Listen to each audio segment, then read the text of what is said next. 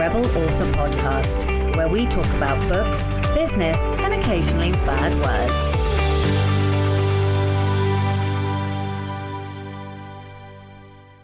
Hello, Rebels, and welcome to episode 7 of The Black Herron. I am excited to bring you this episode because I start to talk about the pre-order numbers for A Game of Hearts and Heist and some of the things that I have done in the background. Of course, I'm going to go into a lot more detail once the book is actually launched and I can do a lessons learned kind of roundup for you so that I can give you more context, more tips and tricks. But yeah, this is like the first sneak peek look at this. The book that we have chosen is called Financial Feminist: Overcome the Patriarchy's Bullshit to Master Your Money and Build a Life You Love. And that is by Tori Dunlap. And I will link to that in the show notes. So without further ado then, here is episode 7 of The Black Herron. Hello, oh my God. Hey, you are in a new house. It's so exciting. I'm in a new house and it is 7 a.m. And about 3 minutes ago, I was still like, I don't know where the microphone is. I don't know. Like, this is the first time I've done anything in this office. Oh, my anything. Like, what an honor. or you will regret. I don't know. I'm very, very discombobulated, but I do have a lovely view of the back garden, which is all greenery in front of me. So I think it's going to be nice. Although my voice might sound very, very hollow right now. Exhaustion. Yes. I am absolutely, I woke up and I was like, I am too tired to even get up. That's we went to the old house yesterday for the almost last time. I got to go drop off the keys, but probably went up and down the stairs 20 times and there are 50 steps.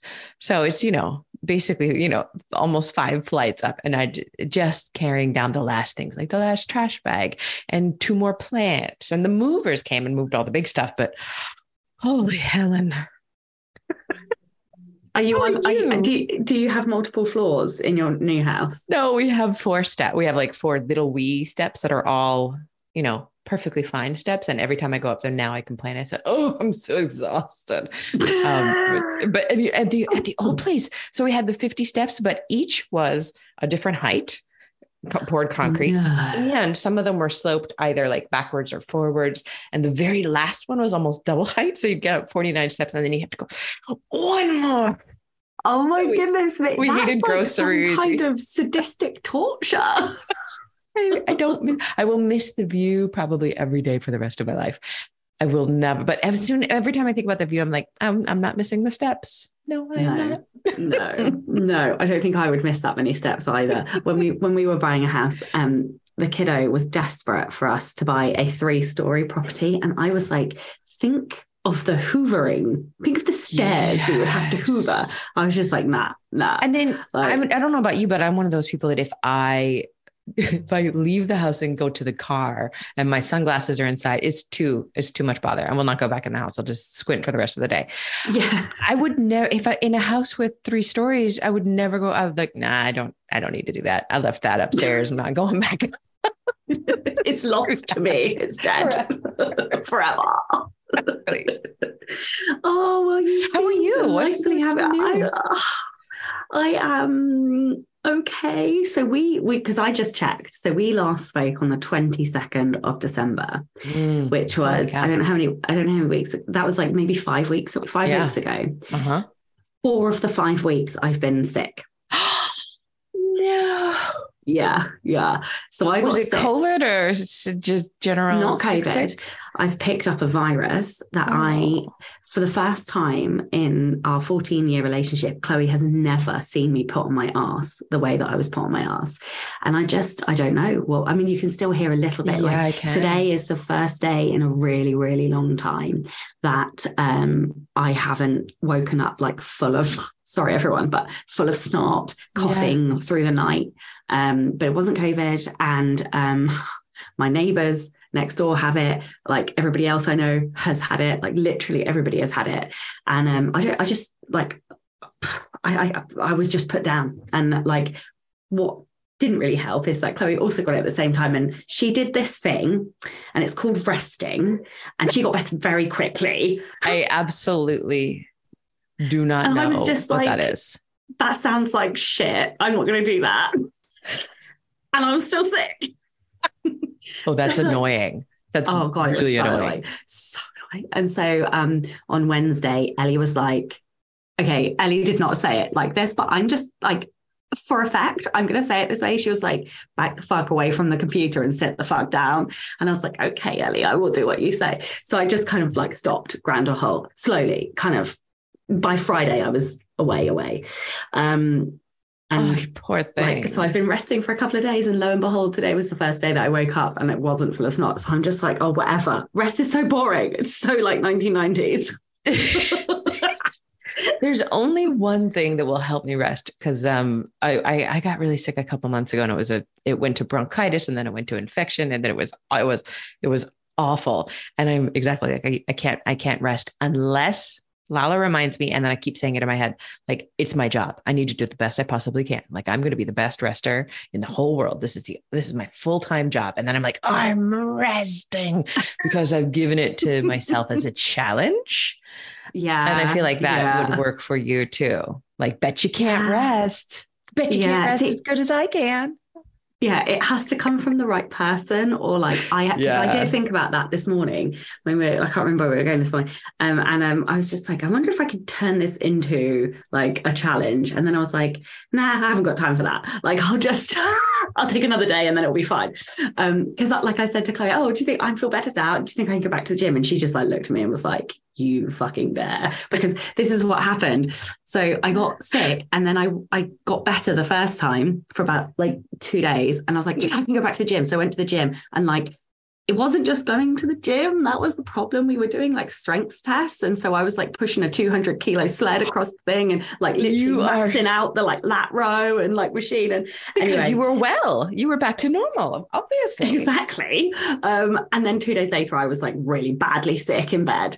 And anyway, but you know, I apparently have to learn things more than once. So I got sick, got better for like 2 days, went back to the gym.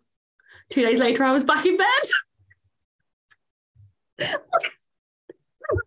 We are so alike. We just have to test it. We have to, because this could be the time. I know him well. Thank you. So now I'm waiting until Chloe says I can go to the gym.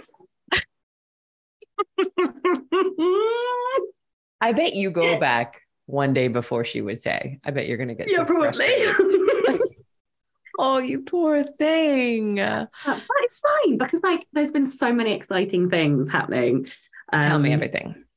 I mean, well, okay, so I'm now only 2 weeks away from the launch. Yes. I can't believe it. So I'm always about 2 or 3 months behind on your podcast. How are like the pre-orders going? And so I set a target of 33 pre-orders because it was a brand new book. It's a brand new pen name, brand new genre. And so I was like, I don't expect to get anything basically. And also it's so neat. It's fantasy romance, but sapphic, right? And so fantasy romance is enormous, but not even though most people would read something that's sapphic romance and be fine with it, there's an automatic discounting. Mm-hmm. Like they just, I read straight fantasy romance, right. And it's not even like a conscious thing. I'm not, but by its nature, it limits itself in terms of the marketing. So I was not expecting an awful lot, but I did, I surpassed 33 pre-orders in the first 4 days, which was amazing. Yeah. Yes, you did. Yeah. So then I set 50 pre-orders and I surpassed that. So I set 75 pre-orders. I surpassed that. Oh my God. I set 100. I surpassed that. And I'm now sat at 128 digital pre-orders. And so I've done like a pre-order campaign and most of the pre-order proofs that have come in have been physical copies. So I don't even know how many physical pre-orders I've had.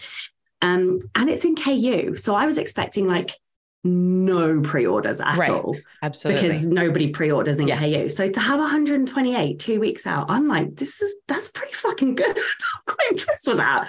You know, it's a brand new name and completely untested. Nobody knows what this bloody book is about. So I'm really quite pleased with where that. do you think that is? Do you think that it is coming from? Because you're doing beautifully on the ye olde tickety talk. Do you think it's coming from that, or what? I think that the first 33 that came are existing readers, either non-fiction or fiction, who just want to support. And God, I love them. I literally love them because that gave me so much confidence straight out of the gate. I was so grateful. And then I think it started to widen. So, you know, I've tried to target like lesfic ARC people who read lesfic specifically. I started TikTok on the 3rd of January, I think. And so in a month, I got past the 1,000 mark, which I think is always the mark where you can then have the link and stuff. So yeah, I've been posting like 1 or 2 times a day, and that's really helped. And I just think it's the way I'm talking about the book as well. Everybody's like, this book is so infectious because of how you're talking about it. And that was like a real lesson. And also, I knew how to talk about the book. So like with my first series, I'm like, well, it's kind of like upper young adult. It's sort of portal fantasy, but not really. And the world is I have no way of explaining what the book is. And it's because I didn't start with like tropes and market and genre in mind. Whereas this I have. So I'm like, it's this, and I can like identify it. So that's really helped. Also, I say that I read it and I fucking loved it. Did you? I didn't know if you were going to read or not. I never expect my friends to read my books ever. I loved it. I just saved. I didn't want to tell you until I saw you. I loved it. It was swoony and fighty. It was swoony and fighty. And your writing is beautiful. Oh, it is gorgeous. It is so sexy and but also like, it's so hot. Yes, of course, hot, but with like such a deep heart, just like so much passion and sweetness. I don't know how you really pulled that off. It was wanting the emotional ferocity, right? The emotional ferocity of both of them, Yes. And I wanted powerful, commanding women, right? Because like, who doesn't love a kick-ass heroine or heroines? But also to show those like tender moments where like, because not everybody is one thing. And so, I love they're both take no prisoners. Take no prisoners, both of them. But then they are taken prisoner by each other. I mean, like it was so good, Sasha. I loved reading it. And for those of you who might be listening to this for the first time, this is Ruby Rowe, Roe. And I've forgotten. It's a great name. Game of Hearts and Heist. Something. Yes. I got it right. Game of Hearts. Yes, you did. A Game of Hearts and Heist. Good job. Yeah. It was so gorgeous. Thank you so much for letting me have the arc. No, thank you for reading. I literally don't expect like anybody, like especially like friends as well. I know how busy our TBRs are, so I didn't expect you to read it at all. So thank you. That's made my day. So tell me your stuff anyway. Well, it's just been, so we talked end of December. It's been a fuckload of packing and moving stuff. The class that I've been putting together, publishing in today's market or whatever I'm going to call it, is just about done with the editing, but it turned into 22 modules, wow. All of them are like 15 or 20 minutes. So it was it's a huge class, a huge course. So I've been doing that. All of my classes started the 90 days to done. So that all kicked off with a big bang, like while I'm, while you're moving. While we're moving. And it's just been hell. And then 7 Miracles went out. I don't think it had been rejected by my, the publisher by Penguin. Which is what you wanted. Which is what I wanted. And then my agent, Susanna, took it out to, I want to say 10 or between 10 and 12. I can't remember what she said. Publishers at different houses, including a couple of ones that I'd be very interested in. And I have been rejected by 4 or 5. And it's so good. It's so good that like Susanna always sends me the rejections. She just like, forwards the email. And then I get to read it, like, and it's just the typical rejection, like people get when they're trying to query agents. This was great, but I didn't connect with it, et cetera. And it just feels good to not have any emotional reaction, not even the slightest one. Like there are no hurt feelings because I love this book and this book does what I want it to do. And if no one picks it up, I will be thrilled to self-publish it. But I've also, as we've talked about, I've also kind of let go of it in my heart. And then yesterday or the day before yesterday, Susanna got a note from an editor that I really like saying, I love it. I'm taking it to my team on Tuesday, I'm trying to, we'll hear more then. And then another one said basically the same thing. So, and then another one was also interested. They're all like, rallying the team and talking to things. So it could sell. And I don't know. I feel so divorced from it as a product. If Susanna sold it, I'd be so happy. And if she didn't, then I would remarry it and get back into it. But if she sold it, I'd be just like, oh yes, I'm happy to let that go. Oh, I love it. And I think that is such a healthy place to be there as well, because so many of us are not in that place when we start querying, or even if it's not a query thing, it's just like an award or whatever. Like if it's a thing that we're striving towards, we are so often emotionally invested, and that's good too, because it's good to care, but also sometimes it's good to be divorced from it and from the outcome of which you cannot control, right? Like that's a healthy place to be. Exactly. I saw the email from this editor who loved it. She said buckets of tears and couldn't put it down. And I read it in the car while we're like, headed back to the house to do something else. And I immediately forgot it and didn't tell Lala for like 2 days because it just doesn't matter that much, in the grand scheme of, I guess really nothing matters in the grand scheme of moving except like raw survival. Lala has not had pants for 3 days. She has one pair of shorts and that's what she's wearing. She does not know where her jeans, I don't know where anything. We don't have a single pot. I can't find them. Like I found all of the plates, but no saucepans. Like, so it's just that kind of chaos. God. Yeah. How long are you giving yourself to like unpack before you come back to work proper, so to speak? Oh, no time. So we moved, the movers came and moved us on Friday, and then Saturday and Sunday, I just absolutely worked my ass off unpacking and, cleaning and doing things like that. And then today's Monday. And I told Lala, I said, I think I can get my work hours down to 5 hours tomorrow. I'll do like 3 hours of this, 2 hours of this. I forgot our chat. So 6 hours. And then we can go, we don't have a microwave, got to go shopping for a couple more things. And then we can do more unpacking. And she said, or you could work for a little while and then rest. And I was like, I don't understand what that means. But I'm also, I don't know if you get like this, or how you are, but like when I am unpacking, I want to be in control of everything. It's when my control freak tendencies, also it's my number one input, like input loves to categorize and sort and put in the right place. So when Lala walks into the kitchen and looks at where I put, the spices and says anything, I'm like, no. This is mine. I am doing this. Yes. This is So, and then I've taken the task of unpacking the whole house, which is ridiculous.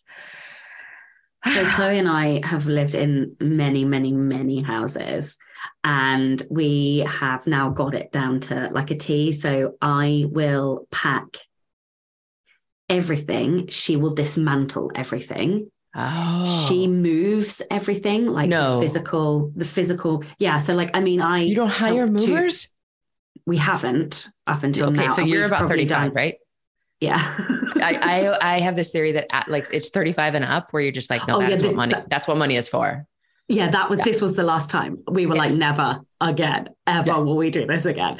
But up until now, I mean, this is like the 23rd house I've lived in. So we've done this a lot of times.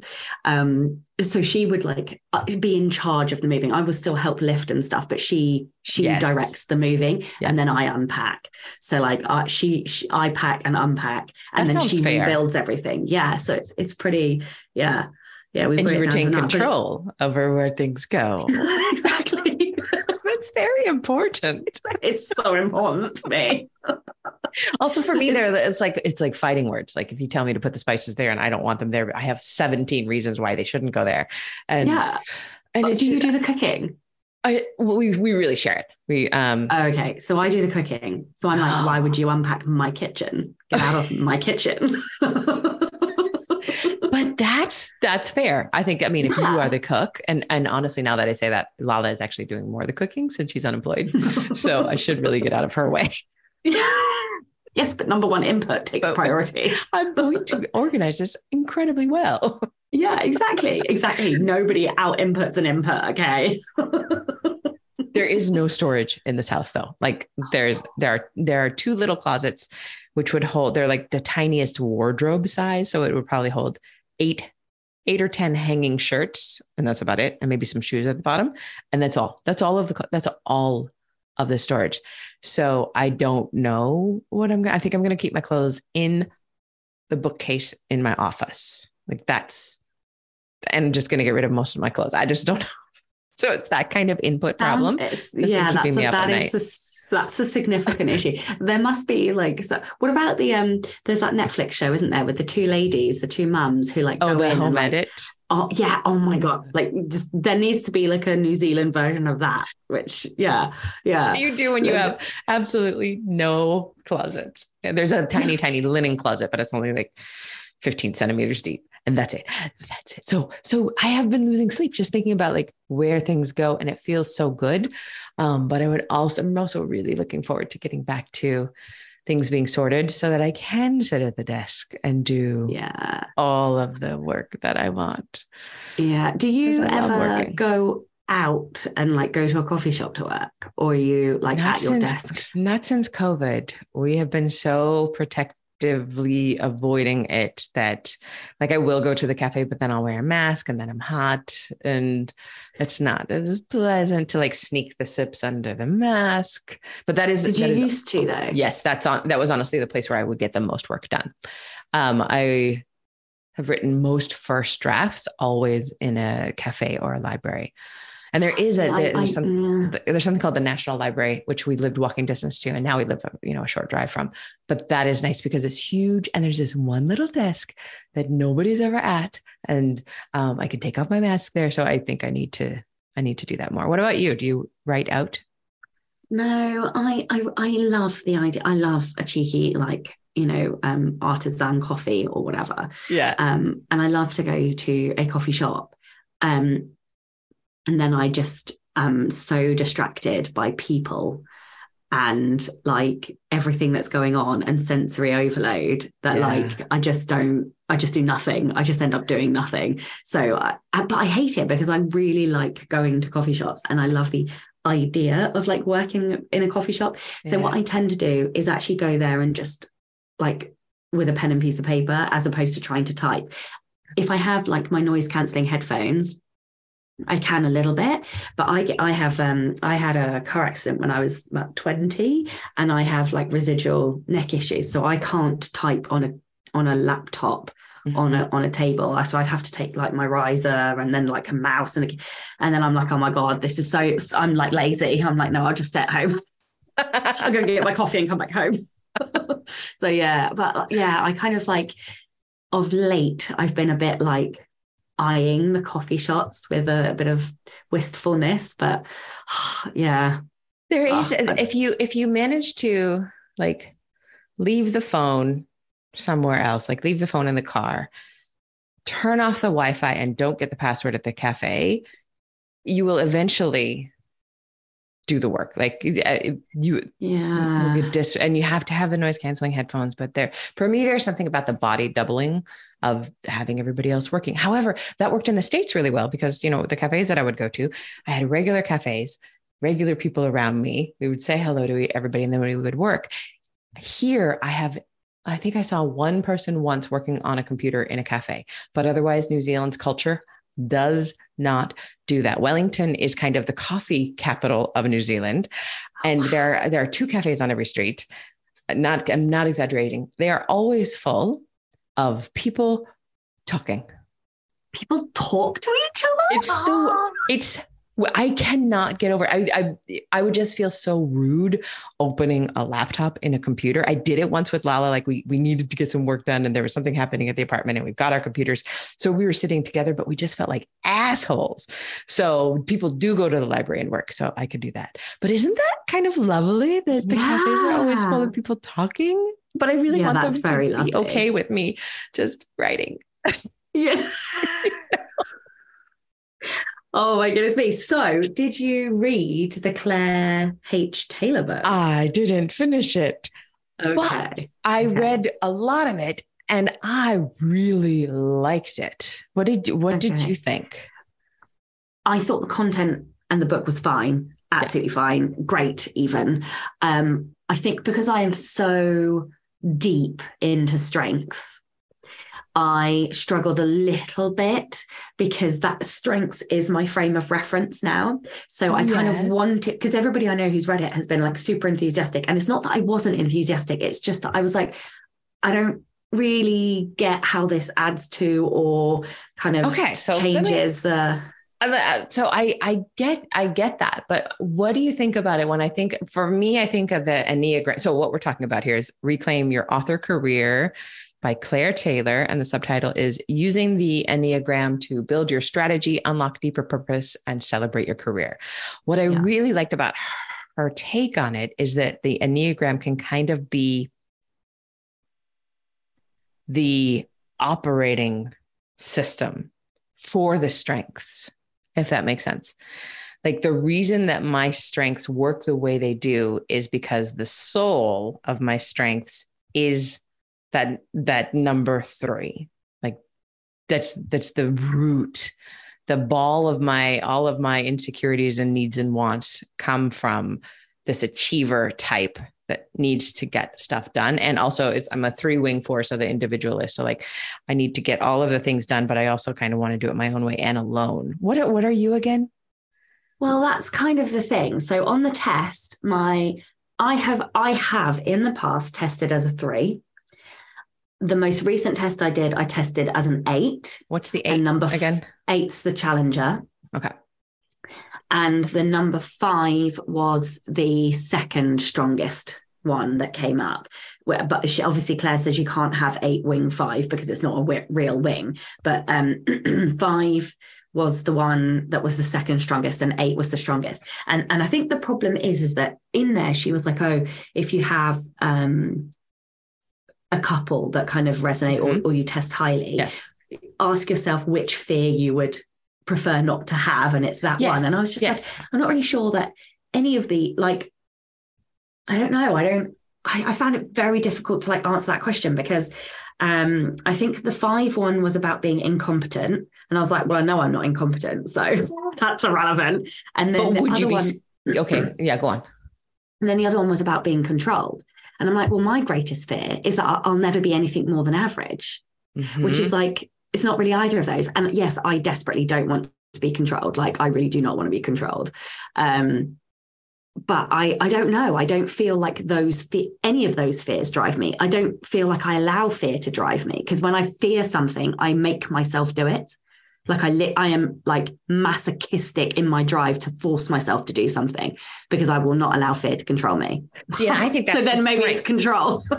I think that's the strengths coming up to, because your strengths are so strong. Your top 5 are so strong. They are coming out to assist you in never having to fear it because they won't allow you to do it, be it, right, feel it. So that confused me. So it's really me. this.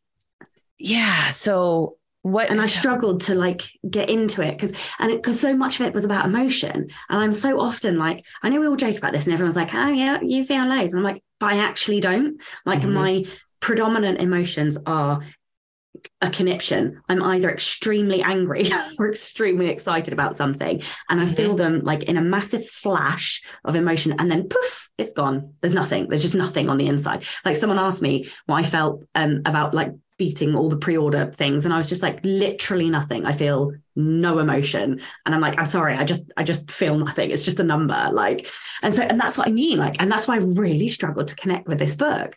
But I have no blues. So, I don't know if you're struggling to connect with the book itself, but the whole Enneagram. Yes. thing. That's so I'm just glancing. I mean, to me, when I'm looking at these things, to me, looking at you, I see two things. I see, the challenger type 8, fear of being controlled and desire to be strong, independent. Hi, Sasha. And the achiever, I think, and I'm talking out my ass. You realize this because I am an expert in like having read this book and taken a couple of tests, and I haven't even finished this book. So, but like the achiever, the fear is of being worthless. I don't see that in you as much as the fear of being controlled. Right. And so here's the interesting thing. In my strengths coaching over the last year, that was my biggest wound, is that I have spent a lot of my life feeling unloved. And because I felt unloved, I felt like I had no value and no worth. And so I think that's why I was testing as a 3. And now I have overcome that. Yeah. I know, it fucking broke my brain as well when I read That's cool. Yeah. But I'm healed from that now, right? Yeah. So that's no longer a fear. It's no longer a wound. And I think that's why I used to test as a 3. That is absolutely fascinating. And then I would see you as more of the 8, the strong, fear of being controlled, the desire to be strong and independent, the fear of being controlled. And then I would say, if that is true, your strengths are just like clustered around that. So you don't even really need the Enneagram core to be explained to you, if you know what I mean, because you already doing all the things to set yourself up for success. Whereas for me, what I really liked about the book is that I'm such a strong 3 and worried about being worthless. So my thing is, if I sit on the couch and fuck off and look at TikTok or watch television or something like that for an hour, I feel now, and in those moments, and I know it's stupid, but like, I'm not being as worthy as I should. I'm not being productive. I'm not contributing to the world enough by sitting there. I'm going to be seen as worthless. But you're giving your number one strength the creative energy that it needs. Yes. Like you are literally doing your job. You are doing your job by doing that. And that is actually what Ellie has pointed out to me. She's like, you have to put in order to give to others. So therefore, when I'm sitting on the couch, fucking off and looking at the phone, I can actually tell myself that this is creating value that I will someday be able to give to somebody else. And then I'm able to do it. So, for me, knowing that everything that I do in terms of writing has to go to helping others and producing worth. I'm not going to heal whatever wounds, because I think I came out of the womb a 3. It just feels like absolutely my core. Like I came out of the womb saying, can I help? I'm sorry that hurt. Can I do something for you? So knowing that just means that this is the thing, is that I will never, ever, ever be a successful writer if I am going for just money or adulation or praise or something like that. It has to be from that deep feeling of, and it sounds like such a dick thing, but it's like she was pretty brutal about the 3s actually in the book. Like we have to prove our worth to ourselves by doing something. And sometimes that's money. And so for me, I don't want that to be money. I like money. I want all the money to come to me. Yes. But I don't want that to actually be what proves my worth. You know what I mean? Yes. Because I had to prove to myself that I was worthy and that I deserved love. And that was how I healed. Right. Like, so I 100% get it. And I know that it's not my core, because like you say, when I then went back and read like the 8 stuff, I thought, oh, this is uncomfortable. So yeah, yes, and it is the strength that makes you most uncomfortable. I think that we most identify with. Yeah, So definitely. Will knowing any of that change or shape what you do? Because in the book, she talked a little bit about shaping your career around the kind of soul of the Enneagram and like the thematic stuff, which I found all of that fascinating. I thought she did a really good job of that. That was the bit that I found the most interesting in terms of like themes in your books and topics to write on. And like, as we've sat here, I've kind of like laughed to myself because the themes in my first series were all about like who controlled your destiny. Yes. You're joking. Oh my God. Why am I such an open? I fucking hate that I'm so predictable. But we all know me. That is a really interesting point because every single one of my books that I've ever written with fiction and the nonfiction always come down to the main character, whether that's me or somebody else, realizing that they are worthy just as they are without doing anything, just being their own human selves. So I wonder if one could like input every, an author's books and determine from that the Enneagram they are by the core wound that the main character is always healing.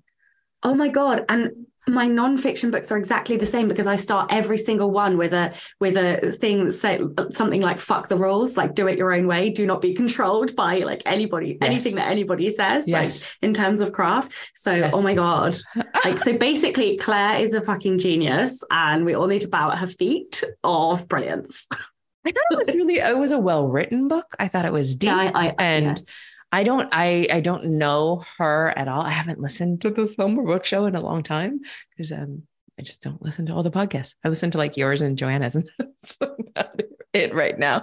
But yeah, I just think she really made me remember that. And I'm pretty good at remembering this, honestly, and I think you are too. But I don't chase trends in order to make things happen. I continually go back to the core of who I am and what I need to do. And that's what drives my business and the reason that I do it. I love that. I love that. And I think the reason that I didn't get on with it is because I feel like the Enneagram was trying to control me. Oh my God, that is so meta. And you are absolutely correct. But then why don't you feel like that about the Clifton strengths? Because I think because I'm number one competition and it's a success, it is success metrics driven. So it's coaching for success, right? For strength. And And so I have continually seen trackable, measurable improvements. And so for me, Clifton Strengths is a tool in order to improve myself. Whereas the Enneagram felt far more emotionally manipulative and controlling. No, I don't know. I don't know. Clearly, I believe it was reaching into your heart and stirring up emotions. And it's cold, dead, and black inside. And it isn't. It isn't. It's a roiling cauldron of rebellion. Oh dear, I am so predictable. Honestly, my dad and I, we have this on-running joke that we are really very simple humans because we can be played so easily. If the right person with the right competition comes along and is like, bet you can't do it, I'll fucking show you. Yeah. So simple. Such simple creatures. How do you deal with like if that motivation is triggered by someone or something that you don't want it to be triggered by? Does that ever happen? Not. So you're at the really. gym and you see somebody doing something and you don't care about this person, but you really want to do it. Would that happen? So my competition tends to be triggered by people I don't like. So I believe I just tell me more. That. Well, like, so if I like you, I'm very unlikely to want to compete against you because I just want to help. I want to cheerlead for you because that's the other half of competition, right? Is motivating and supporting and inspiring other people. Yep. And so like, if I love you, if I like you, if you are like one of my people, then I don't want to compete against you because if I compete against you, I will fucking I'll destroy do anything. I will destroy you basically. Exactly. And I like you and I don't want to do that. If I like you, I don't want to do that. Like, let's be friends. So for me, competition is like you have to find somebody like who for me, I have to be competing against people that I don't particularly like most of the time, I have to say. So like in the gym, it's huge. Like the only other time that isn't the case is if like somebody is just like this much better than me in the gym, and like they know they're good. And even if they're a nice person, I still want to be better than them. So that's like, but it has to be just the right amount of better, because it has to be a realistic, like I have to be realistically able to beat them. Like if somebody, so for example, there's a whole on-running joke with my patrons about me and V.E. Schwab. And but she is so far out of my league. I've never read her, actually. I still haven't. She's annoyingly good. I love your face. You look annoyed. Oh God, I'm so fucking annoyed. She is a genius as well. Like some of the ways that she uses symbolism is just, she's unreal. But I don't want to say too many things on air, but anyway, there are certain things that I'm going to move on from this conversation, but basically she's too far out of my league for me to compete realistically with her. Right. Even though if she was in my league, I would 100% be competing. Yeah.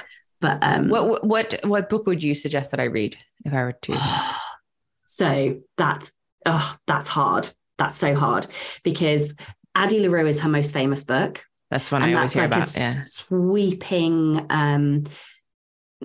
historical to modern day light fantasy, I would say, with a like bargain with the devil kind of. You love lyrical sweeping historical, so it could be something else. Okay, so then there is Gallant, which is the one that she wrote after that, which is I think it's technically upper YA, but the character is young. Mute protagonist, which was very interesting. Yeah. A lot of symbolism in it. 2 houses, like one live one dead one. So that one's quite good. My favorite of hers is Vicious, which is 2 anti-heroes as the main characters, best friends. One can't die and the other one can't be killed. And they basically something like that. It's one can't die and the other one can't be killed. Yeah, I think it's something like that. And they basically become superheroes and then like become mortal enemies, and it's fantastic. So I would say either Vicious or Gallant, I think. Okay. Perfect. Thank you. Yeah. Thank you. Yeah. So what are you working on now? That's what I was just going to ask you. Yeah. For me, I am working on, I think what I need to do is once the class finish the course. For the course, once the course is finished, and I should be able to do that within a week if I got back to my desk. If I found my desk, literally, I had to pull the microphone out of my purse. I was like, where? I know I saw it somewhere. I put it somewhere safe. And then I need to fix the first 3 chapters of the last memoir for Susanna to take out, but I've really lost heart with that book for a little while. But then the book that is working titled The New Zealanders, about moving here, I have this idea that, the penultimate chapter will be the way we have felt for this last month, which is like, is it worth it? Is this worth it? Can you flip it in reverse? Can you, did we make the right choice? Because buying the house has really raised all of the feelings that we felt almost 2 years ago when we moved here. Like, oh, now we're really gone. Now it was triggered by all of our friends and family kind of got upset when we bought the house, and they all said the same thing, which was, and they were all really supportive. Nobody was like, thought you'd come home. Yeah. Everyone said a different version of, oh, you're really staying. And I just kept like laughing. Haha, of course. Didn't they know that? And then I was like, oh, we're really staying. And then Lala was feeling it too. So I think that will be kind of the dark moment that I need to write about and explore. And I'm still trying to figure out. And of course, I only remember what I'm in. And right now I'm finally so grateful to be here, and it's beautiful and I love it, but I need to go back and explore that. And then the last chapter will be the housewarming party that we have next month, which I'm looking forward to, filling the house with friends, and because I have friends here, and that's going to be awesome. And then putting that book together, and I don't know what I'm going to do with it. it would make sense for Susanna's sub agent to try to sell it to the New Zealand, Australian market. And then for me to self-publish it everywhere else. But do I want to let go of that? And that's just an ego thing. Like, would I like to have my book in the New Zealand bookshops about moving to New Zealand? Yes, I would. But I really, really, really, really want to self-publish something. I'm dying. I need control. I haven't had control over any book for a while, and I need that. So that's what I'm going to be working on next. And then I can't remember if I told you this or not, but I want to pull together a short series. Oh, maybe I didn't tell you this. The author stuff. Actually, not even the author stuff, but like more on creativity. So like maybe 3 books of about 50K each. I just need to arrange a bunch of the old Patreon essays into little books. And then I could literally almost rapid release nonfiction, which I think would be fun. I think you were talking about it in terms of using the content that you had. Exactly. Yeah. So those are my next steps, but I just really want to get this house sorted. I want to like shake everything into place so that I can sit at my desk and do all the work that I haven't been able to do for because we love our jobs. I love my job. Yeah. I have noticed though that I love my job a bit too much. You don't say. Yeah. It's like I don't really know what to do. Like if I don't work, I don't really because it's my favorite thing to do. So like, what do I do when I'm not doing that? And because I don't really want to just sit in front of the TV for hours and hours and hours on end. So I'm always like, what do you do? Because I know you were thinking about that. What have you, what? Well, the last month I've done nothing other than being sick. Yeah. So what did you do while you were sick? Were you reading or? Well, I worked until like 10, 11 o'clock at night every single night, obviously. Did you really? You were working while you were sick? A month later. I've written nearly 50K this month. Like, look. I thought I was a bad sick person. You are the worst. I am the worst. I am literally. So what are you writing on? So I wrote a kind of bonus steamy novella. No, I wrote a bonus steamy epilogue. Mm-hmm. Then I wrote the prequel. So like all of the times that the two girls met. So I reference it in A Game of Hearts and Eyes. So they met and fought on jobs and fucked. And it's all of those in sequential order running up to the beginning of the book. Yeah. So it's just pure fun, the novella. And then I started book 2 and I got 24K in and ground to a very severe halt, which was partly mass exhaustion and sickness, and partly because I realized so book 2 is a long con, but a long con is actually a con within a con. And is it different characters but same world? Or it's yes. I don't know if you can remember the final chapter, but I did set up who it. Oh yes. Yeah. Okay. Yeah. So that reveal, that's like kind of what happens. And so yes, it's the same, not the identical characters, but other characters in the group. And I messed up the con within a con, so I've had to go back and like re-outline everything, and I've then started editing the first 30K to get it right, and then ground to another Hulk. So I was like, nope, something's still wrong. And I realized that I like romantic characters to have a lot of conflict. So like, I don't think I could write friends to lovers. I just don't think I'm capable of writing that. I don't think you could either. I think your enemies to lovers is really the most powerful I have seen done in a very long time. But it's a competition. And that's why. It is. That's why. It is. And that's why you can do it. And that's why I think I couldn't write it. Like, that's not something I could ever write. Cause really, but you have competition. I do. I have high competition, but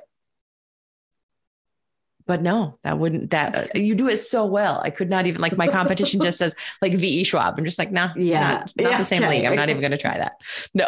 Well, so here's the thing, right? I loved Enemies to Lovers so fucking much that I want to write an entire series of Enemies to Lovers books. Yes. So I've already started plotting a vampire series, and every single book is going to be a different twist on Enemies to Lovers because I just fucking love it that much.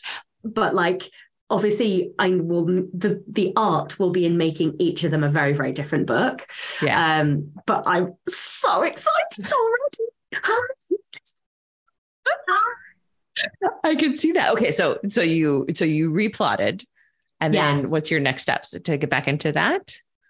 So I replotted. I started editing. I got to chapter 8 out of 12 and stopped. And I was like, no, something's wrong. And basically I realized that I hadn't leveled the conflict right, and that's why I wasn't having enough fun. And so I had to like up the conflict. So I've put it on my Kindle, and I'm now reading it on the Kindle, and it's the Scribe, so I'm like doing the notes on that, because if I read on the computer I will just edit, and that was the problem. I can't get through it on the computer because I just start editing. So yeah, I'm reading on my Kindle, and I should be done tomorrow, I think, and then I'll go back to drafting. So yeah, that's amazing. I'm excited. I'm excited for all of the writing. It's such a nice place to be. Like, I'm so determined to be joyful this year, like with the words. And so yeah, I'm very, very excited. That is so cool. Yes, and I go to Paris next month. For how long? Only a few days. We're going on the 14th, and we're back on the 17th, and we're going to Disney Paris as well. Take the kiddo to Disney, which is very exciting. So yeah, that's like my fun thing. Wonderful. I'm excited. I don't think I have any fun things coming up until March. I think a friend from the States is going to come stay with us in February for a little while. And then in March, I have my next long solo retreat planned, which is 4 nights. I think it's 4 nights in a little B&B Airbnb by the sea, 5 hours north. And I cannot wait. And you journal and read and stuff, but you don't write when you go away, do you? Don't usually work. I try to make it like, and by work, I mean, write or revise a book. I try to make it completely filling. It's really I just realized I identified it. It's an input thing for me. It's a read, process and sort in the journal, and then read some more. No social media, incredible. Just reading and journaling. It's so good. I love it. There's a hot love tub. it. Oh, I'm jealous already. That's incredible. I love that you do it for me. Yeah, I love that it's like energy pennies for your number one strength. I did not even realize it until I just said that right now. Of course it is. Yeah. Yeah. The other thing I do is I lay in a hot tub. Usually there's a bathtub. No, I've always gotten a place with a tub, and listen to podcasts. So that's my other input. And it's, I actually remember being in the tub on this windy little Airbnb, listening to your podcast in a storm with a waterproof little speaker that I took out to the tub as I'm being just dumped on. And it was literally hurricane gale force winds. And I can hear your voice, and I can't remember who you were talking to, but I was like, that's fun. That's just fun. Oh my God. Hurricane, and you're in the bloody hot tub. That is the next level. It wasn't even a hot tub. It was an outdoor bathtub. Even better. It was an outdoor bathtub incredible. in a paddock on the edge of a cliff. And the paddock, I had to borrow their farm truck and go through like 9 gates on these muddy roads to get to this. And there was a little tiny house and the outdoor bathtub. And I knew that I was completely alone. So I was always like naked in and out, and I was in and out of it all day. And then one afternoon I looked around, and there were just some farmers standing behind me. And I went like under the water, and they saw me seeing them. They were probably 25 yards away, and close enough to see everything had they wanted to. Just probably didn't. And yeah, then they walked away, a little red face. Quickly. Oh my God, that's hilarious. Tom didn't tell us he had a guest. Yeah. Oh my God, I would literally die. I Oh. died. I'm so glad that I wasn't actually walking to the tub because it wasn't very far from the little tiny house. So I never wore clothes to do that. I hope that there's a bit more shelter for your hot tub this time. I think there is. What are we going to read this month? Oh, I can't remember. Did we make any decisions on that? I don't think that we did. I don't think. Oh, you know what? We should probably say that the book we decided on last time was Balls. So we apologize if anybody wanted to play along with us. I think I got like 18 chapters in because the book didn't even start until like chapter 18. It was like introduction, forward, preface. And I kept skimming. I'm like, okay, it's going to get better when we hit chapter 1. It got worse. I only got a few pages into chapter 1. And I hated every sentence that person cannot write. No. So I was like, oh God, I really hope I don't have to force my way through this. We will never do that. We will never ever force our way through a book. We have to have joy with it, or we will just tell each other absolutely not. So why don't we figure out a book and then we can talk about it, and then people may want to read it after we talk about it next month, unless you have. So one of my friends is reading Financial Feminist: Overcome Patriarchy's Bullshit. Ooh, if you put in Finan, Finan on Amazon, it autofills. It's that high. Tori Dunlap, it is. Wait, I clicked on the wrong one. Tell me the name of it again. Tori, so Tori Dunlap, Financial Feminist. What a cute cover. So I don't know, like we can have a look. Yes. And if there's something different, then we'll put it in the show notes or whatever. But this one was, my friend found this and I was like, oh, that looks really good. So she will be listening. So I'm stealing it. Thank you, darling. It looks wonderful. I just sent myself a sample chapter and I'll start that tonight. Thank you for the suggestion. I'm sure that we will love it. Not like that other one. I can't even remember it. I've literally erased it from my brain. Oh dear. It had so much potential. It did. It was really about, connecting with your reader, but it did not connect with these readers. I did not connect with it. The irony. Oh my God, the irony. They were pretty fucking easy to connect with, honestly. All you have to be is real. That's it. I know. It just started pouring. It's so beautiful. We've had these floods, but it's so beautiful. Isn't it summer? It's summer, and we basically got those California floods. Like they just ran down here, and Auckland had all of their summer rain dump in one day, and houses have been lost. And we haven't been flooding in Wellington, and God forbid. But yeah. Oh yeah, I think I'm gonna love my house. And thank you for being my first work thing in my house, which almost didn't happen this morning. I was like, I had not even gotten at my computer. My computer has been in a bag for 3 days. That's how. Well, I definitely will confess that I had forgotten. And if it weren't for the fact that my Fitbit alerted me 10 minutes before, I would have completely forgotten. But the reason, in my defense, the reason I forgot is because I have been trying very hard not to do stuff in the evenings. Yes, I feel so bad now that I know you're sick. Because this is 6 p.m. right? So this is before I even do bedtime.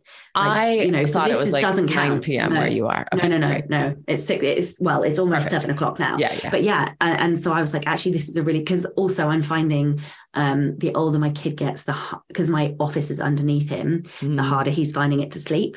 Yeah. And I tend to do podcasts as he goes to sleep. So I'm like keeping him up. So actually 6 o'clock is a better time. So I might have to swap that around. But yeah. Anyway. Well, I'm so glad to see you. And thank you. And I wish you to see you the happiest writing ever in this next month. I can't wait to hear what you do with the book. Finished. Actually, I can't promise that.